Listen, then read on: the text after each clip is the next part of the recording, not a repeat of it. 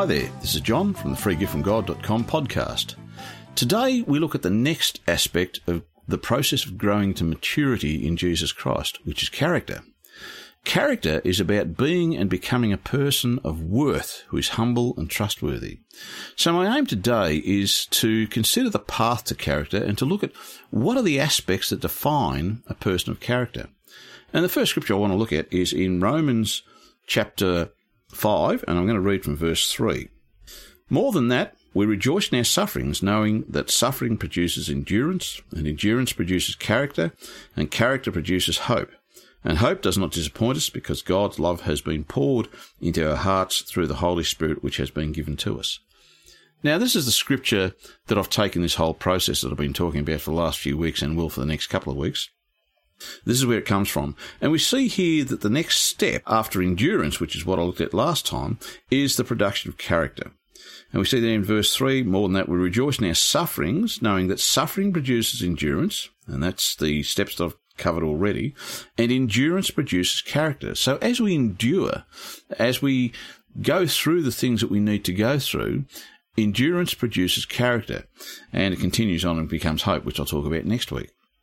So this is the pathway to character, it's to be able to learn how to endure through the sufferings and through all of the things that go on in our lives, through all of the things that are thrown against us. And we need to endure for the production of character so that we are people of character and we are people of worth.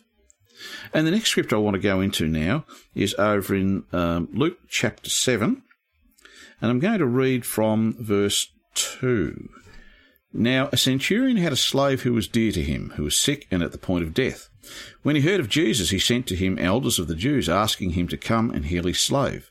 And when they came to Jesus, they besought him earnestly, saying, "He is worthy to have you do this for him, for he loves our nation, and he built us our synagogue." And Jesus went with them. When he was not far from the house, the centurion sent friends to him, saying to him, "Lord, do not trouble yourself, for I am not worthy to have you come under my roof. Therefore I did not presume to come to you, but say the word, and let my servant be healed. For I am a man set under authority, with soldiers under me. And I say to one, go, and he goes, and to another, come, and he comes, and to my slave, do this, and he does it." When Jesus heard this, he marvelled at him, and turned and said to the multitude that followed him, "I tell you, not even in Israel have I found such faith." And when those who had been sent returned to the house, they found the slave well. Now we see in this scripture here that he talks about worth, and this is what a person of character is, a person who is worthy. If we look at that, we see when the centurion sent the Jews to Jesus, they said, "He is worthy to have you do this for him, for he loves our nation, and he built us our synagogue." So the Jews, and we have to remember too at the time, the Romans and the Jews were basically enemies. The Romans had come in and they'd taken over and they were ruling over Jerusalem and ruling over Israel, but they were basically enemies of the Jews. And yet these Jewish elders who had been sent to Jesus by the centurion recognised that this was a man of worth. He was worthy because he built their synagogue and he loved their nation.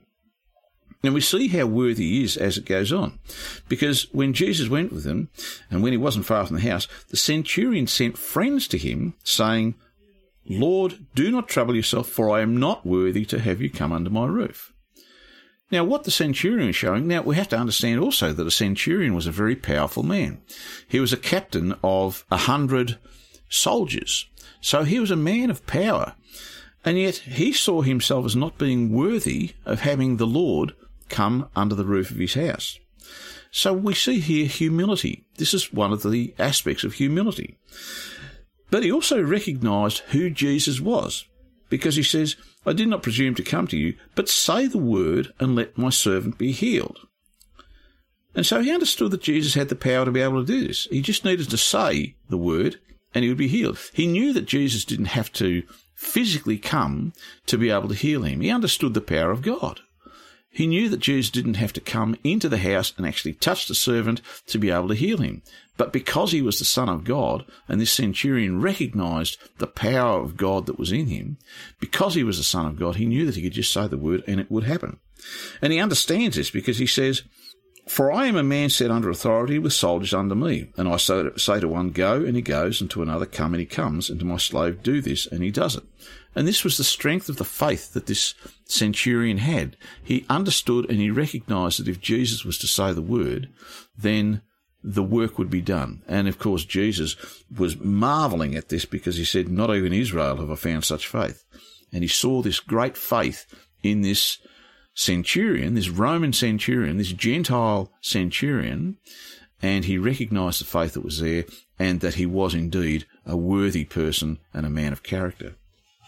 Now, the next scripture I want to go over into is over in the book of Ephesians, and I'm going to be reading from verse 1.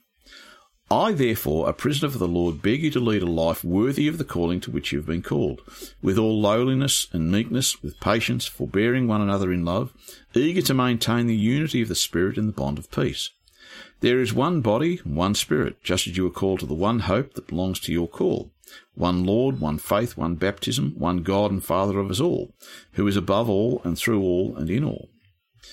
Now, these are some of the aspects we see of character. Because what Paul's telling them there in that first verse, he's saying, I beg you to lead a life worthy of the calling to which you've been called. Now, character is about being worthy. And he's showing us what this worthiness or this character looks like. He says, with all lowliness and meekness, patience, forbearing one another in love. And these are aspects of a person of character. They should not be haughty. They should not be proud. They should not be impatient. And they should not hate. They should be patient with everyone. And he goes on in verse 3, eager to maintain the unity of the Spirit in the bond of peace. Now, a person who does not have character is a divisive person. They don't promote peace, but they actually work against it. And he goes on and says there's one body, one Spirit, and I won't go into those. But to be worthy of the calling, we need to exhibit the attributes and the aspects of character in our lives. And these are some of the things he's got here: lowliness, meekness, patience, forbearing, love, unity, peace. And of course, we saw in the case of the centurion a moment ago in that last scripture, humility and understanding and recognition of who God and who Jesus Christ is. So just consider now how important it is to develop character. The Bible says that only those who are worthy, that is, persons of character, will receive the kingdom. So seek to learn what character is and how to develop character in your own life. Take a moment to thank the Lord now for his teachings, and that through his words and the working of the Holy Spirit, he's developing your character. Thank him for his great mercy too, that as we grow, he forgives us when we fail, and as we learn the aspects of character. So in closing, that's it for this session. Next time, we'll start looking at the next step in the process from that verse in Romans chapter 5, which is hope.